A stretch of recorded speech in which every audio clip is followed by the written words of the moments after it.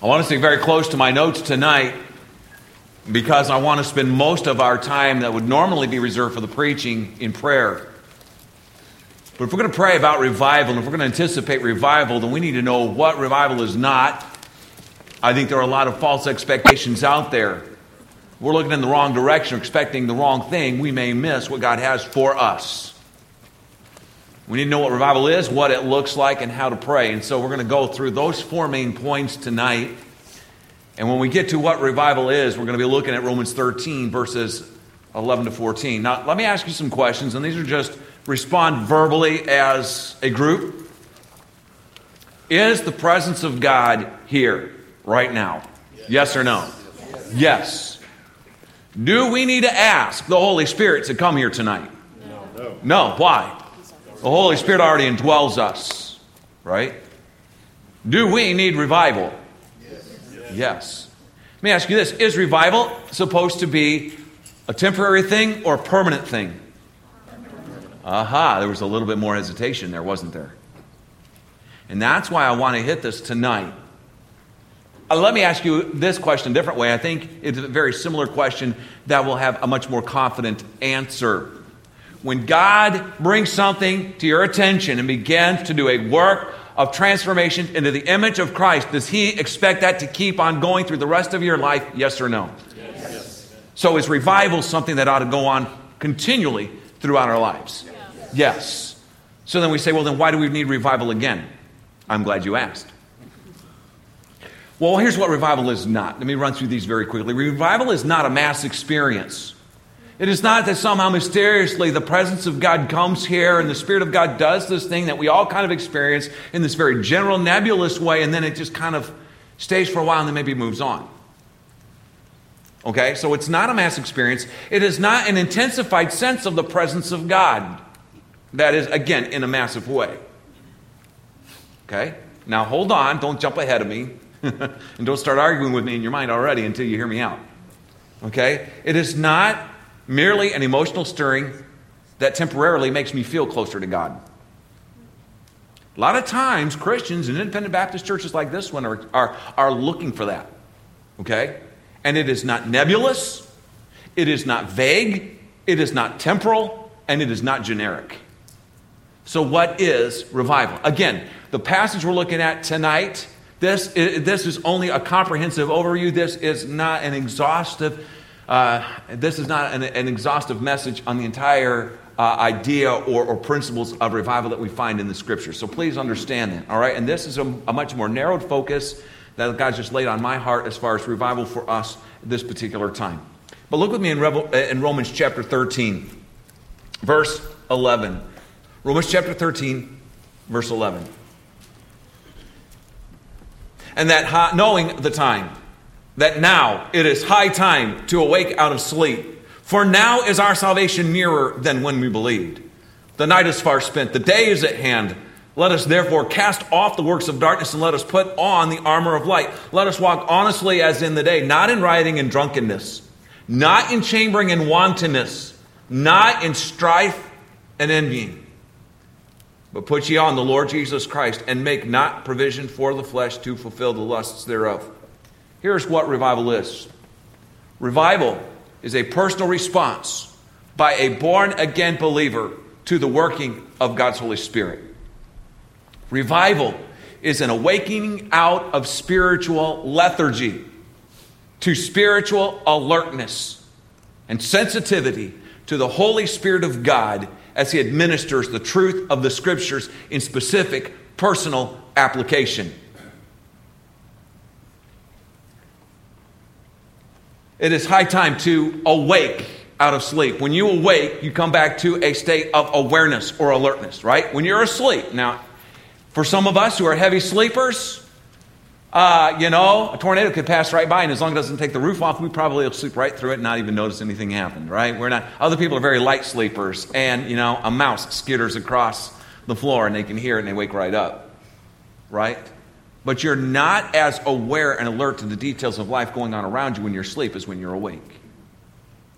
And so it is a coming back to it is a spiritual awakening in the sense of as a believer, because you cannot wake somebody that's dead. You can't go to the funeral home to a corpse in a casket and try to wake it up. Okay? There's no life. You can't wake it up. But you can't wake up a person, usually, who's alive. And that's what revival is. Someone who is spiritually alive because of their faith in the Lord Jesus Christ. They've received eternal life. They've been made a new creation. They're now alive to God. They have a living relationship with Him. They have the gift of eternal life. They have the Holy Spirit who indwells them. They have a new nature and a new understanding. They have a personal fellowship and walk with God. But all of us have things in our life in which apathy and lethargy and the ebb and flow of life have caused us to become insensitive to, or we have ignored it, or we have put it aside, or we have excused it away little by little until we are developing a little bit of a callus around our heart to where we're not quite as sensitive. And so revival is a renewal of the sensitivity and a personal response to the ministry of the Holy Spirit in my life as He makes personal, specific application. Because, as I went back to what I said earlier, revival is not a nebulous, generic, general kind of thing. And I think sometimes we pray for revival in that way. And we miss praying as specifically as we ought because we're mispraying. Continuing on, it is a renewal of the spiritual urgency of the season and hour in which we live. It is high time to awake out of sleep, for now is our salvation nearer than when we believe. Folks, the day when Christ comes back in the rapture is closer today than it was yesterday. The day of my physical death is closer today than it was yesterday. And if I live through the night, tomorrow I'll be closer to death than I was today. We are living in a very important era. When you just think about what's happened in our country in the last 2 or 3 years, and you begin to see some of the spiritual movements and things that are taking place around us, and you see spiritual battles, and you see the forces of darkness becoming more and more aggressive on the public scene in many different venues, you realize that we live in a very important moment of time. And we are in a strategic place, in a strategic time, and there is a sense we need to have a renewed sense of the urgency of the hour. And we need revival sometimes to renew that sense of urgency in our hearts, because we've grown apathetic and lethargic, because we've been lulled to sleep by the rhythms of life. It is a call to cast off the indulgence of tolerating sin. Let us cast off the works of darkness. Paul here mentions some things in Romans 13. He said, let's cast off the works of darkness. He says in verse 13, not in rioting and drunkenness, not in chambering and wantonness, not in strife and envying. I'm not going to, again, just for sake of time, I'm not going to go through those, but you can study that out. And the idea is it's a call to cast off the indulgence of tolerating sin. Whether it is a sin of things I'm doing that displease God, that God forbids, or it is a sin of displeasing God and not doing the things that God commands, both are sin. And it's time to cast off the indulgence of tolerating any sin. How much tolerance do you think God has for sin? 0. And what kind of tolerance for sin do you think God expects us to have? 0. But don't answer this out loud. But do you have that? Oh, we often have that in others. But very rarely do we have that in ourselves. It is a call to take up the armor of light, to fight against the kingdom of darkness through the proclamation of the gospel. Let us cast off the works of darkness and let us put on the armor of light. I love the word picture Paul uses there. And then it is a call to put on the character of the Lord Jesus Christ as revealed in His word. Put you on the Lord Jesus Christ. And then the last verse there, in verse 14. And make not provision for the flesh to fulfill the lust thereof. It is a call to take severe preventative action against all sin. That's what revival is. Now, what does revival look like? If revival hit you in the face, would you recognize it? If God begins to work revival, and remember, it is not a mass thing. Now, many of us, and I pray that many of us will respond to the Spirit of God and have a renewed sensitivity to the Spirit of God and to the teaching of the Word of God as He makes specific application in our lives, that begins to transform us from the inside out.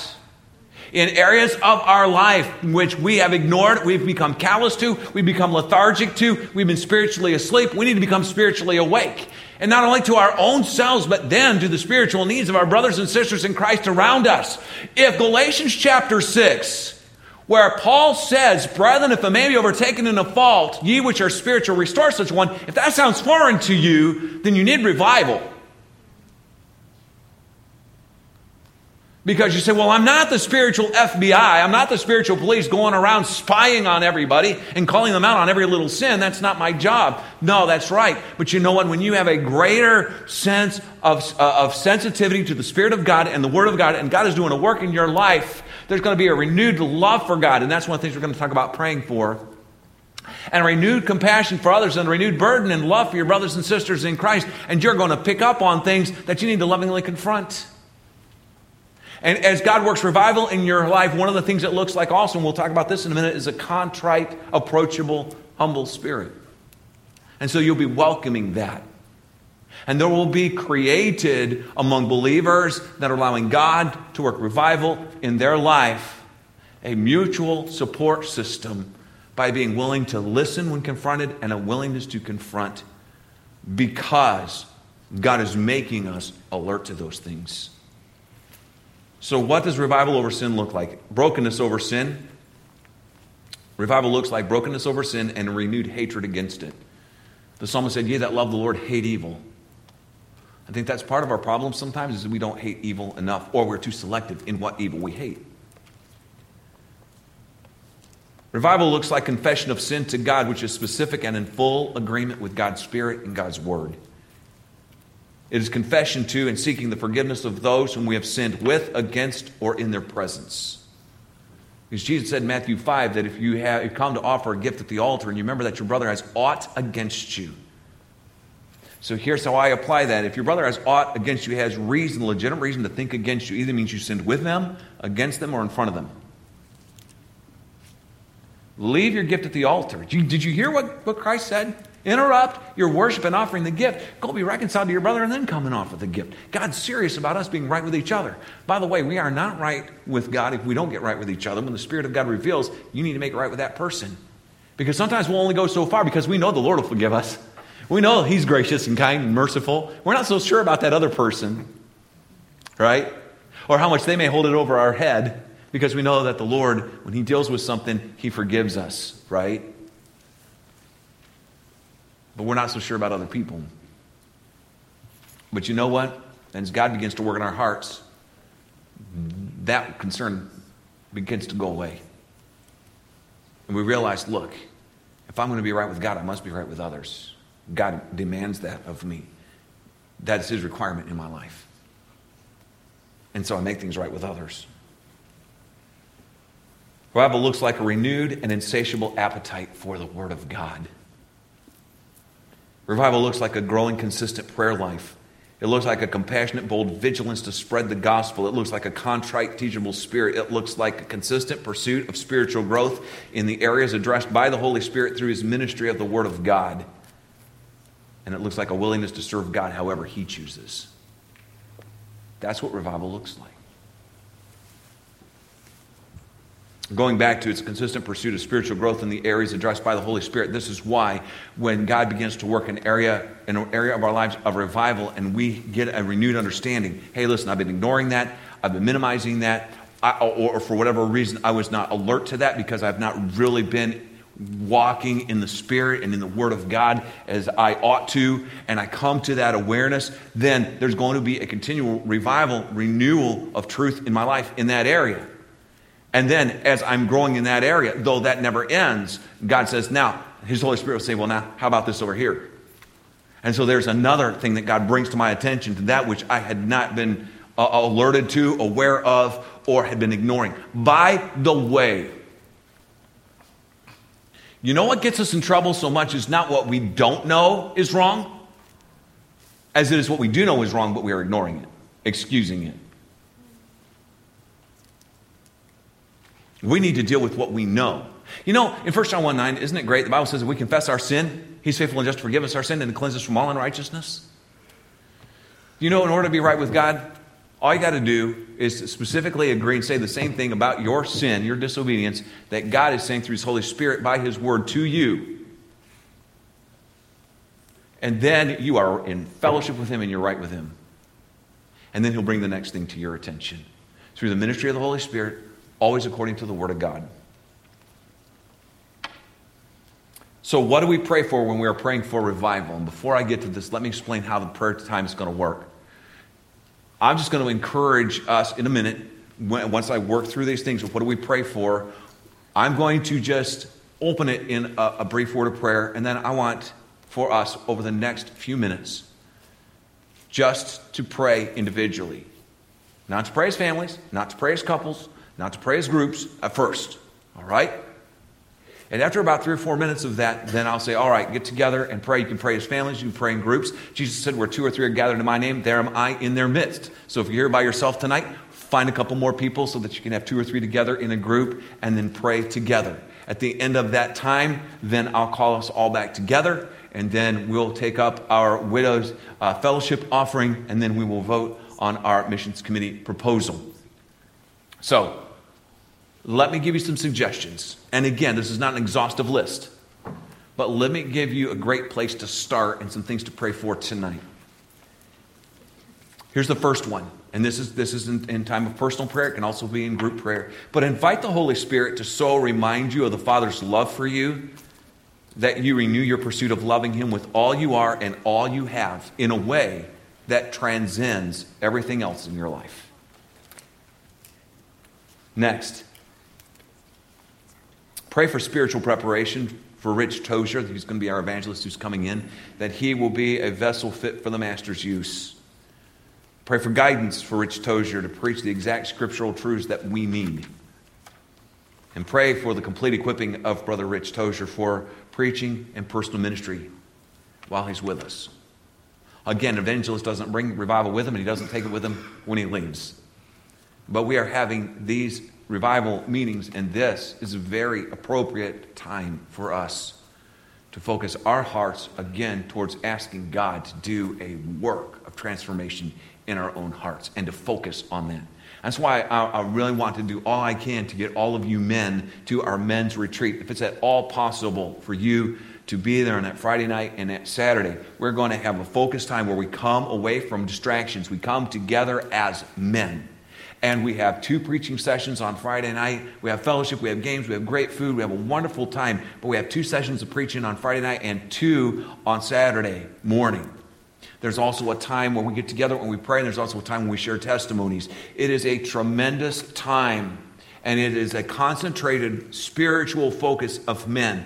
And guys, if there's going to be a revival in our homes, it starts with us dads and husbands. If we're going to have a revival in our church, it starts with those of us men that God have called to be spiritual leaders. And so we're going to start by praying also for God to work revival in us men, in the men's retreat. But also I want you to pray for God to do a work in your pastors, in your deacons, and in the men at the men's retreat. Because leadership, in order to lead, has to be right with God. So you need to be praying for us, your pastors. You need to be praying for your deacons, that God will do a work of revival. And again, it is a specific work that the Spirit of God does. But it reminds me of the verse in Revelation chapter 3 and verse 20 where Jesus said, behold, I stand at the door and knock. Do you realize that's not an evangelistic verse? He's not talking about knocking on the heart of an unbeliever wanting to come in to that person's heart and save them. That's not the context. The context is it's written to one of the 7 churches.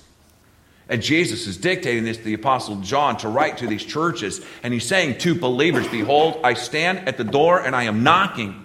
If any man hears my voice and will open the door, Christians, I will come into him and sup with him. What sup mean? It means to eat together, to share a meal. It's signifying fellowship. I will sup with him and he with me. You have to be willing to open the door. Do you want to draw closer to God? Do you want him to draw closer to you? James 4:8, draw nigh to God and he will draw nigh to you.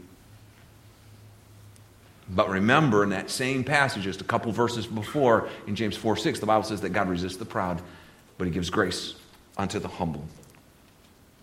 So, let me reiterate. What do we pray for? We're praying for revival. We're praying for Rich Tozier. We're inviting the Holy Spirit to remind us of the Father's love in such a way that we pursue, again, loving him with all we are and all we have, to the extent that it supersedes everything else in our lives. Praying for God to revive your pastors, deacons, and the men at the men's retreat. Here's some other invitation prayers. Invite the Holy Spirit to confront you, committing to have a humble, contrite, obedient response. Invite the Holy Spirit to teach you how to apply the biblical truth with which he confronts you. And invite the Holy Spirit to teach you how to love the brethren. Invite the Holy Spirit to teach you how to have compassion for unbelievers and to give you boldness to share the gospel. Last one. Ask Jesus, Lord, what would thou have me to do? Let's pray. I'll start us off, and then after I pray, just remain seated with your heads bowed and just spend some time in individual prayer for about the next 4 minutes. And then I'll say, all right, let's break up into groups. If you want to pray together as a family, that's fine. Groups of 2 or 3, that's fine. Let's keep them to smaller groups. We'll pray for a few minutes, and then I will come back up and we'll conclude the rest of our evening. Let's pray, and then please spend some time in individual prayer before the Lord. Father, it is my desire that through our just reviewing some of these simple truths about what revival is, what it looks like, that your Holy Spirit would be specifically confronting us in our hearts and minds according to the Word of God, in love, working in our lives. May we heed the commands in Scripture to not grieve the Holy Spirit, nor to quench the Holy Spirit. And whenever we deflect the ministry of the Word of God as the Holy Spirit is speaking us, when we excuse it away, when we minimize our sin, when we think of somebody else that needs this message more than we need it, we are grieving and quenching your Spirit. Instead, may we invite your Holy Spirit through the ministry of the Word of God to transform our lives as we would draw near to you. And Father, my desire is that this prayer meeting tonight will initiate families praying for spiritual needs, couples praying together, families praying together, Sunday school classes praying together. That we would urgently and diligently seek your face and be ready and willing to accept whatever ministry and whatever truth you confront us with, and to be changed. And then, Lord, to use us however you would see fit. And so, Lord, I pray that you would do a mighty work and a lasting work. Lord, we know that sometimes when there is revival, that there are people that just merely respond outwardly. But true revival is that which takes place in the heart and then transforms the life. And Lord, that's what we're after. And so now as we individually pray and invite your Holy Spirit to do this ministry work in our lives, as your Holy Spirit would even reveal to us anything tonight that we need to get right with you or with others, may we have a humble, contrite, obedient, responsive attitude. And may we follow up on that work which you are doing in our lives. Our heads are bowed. Over the next few minutes, would you just pray by yourself for God to do a work in your life?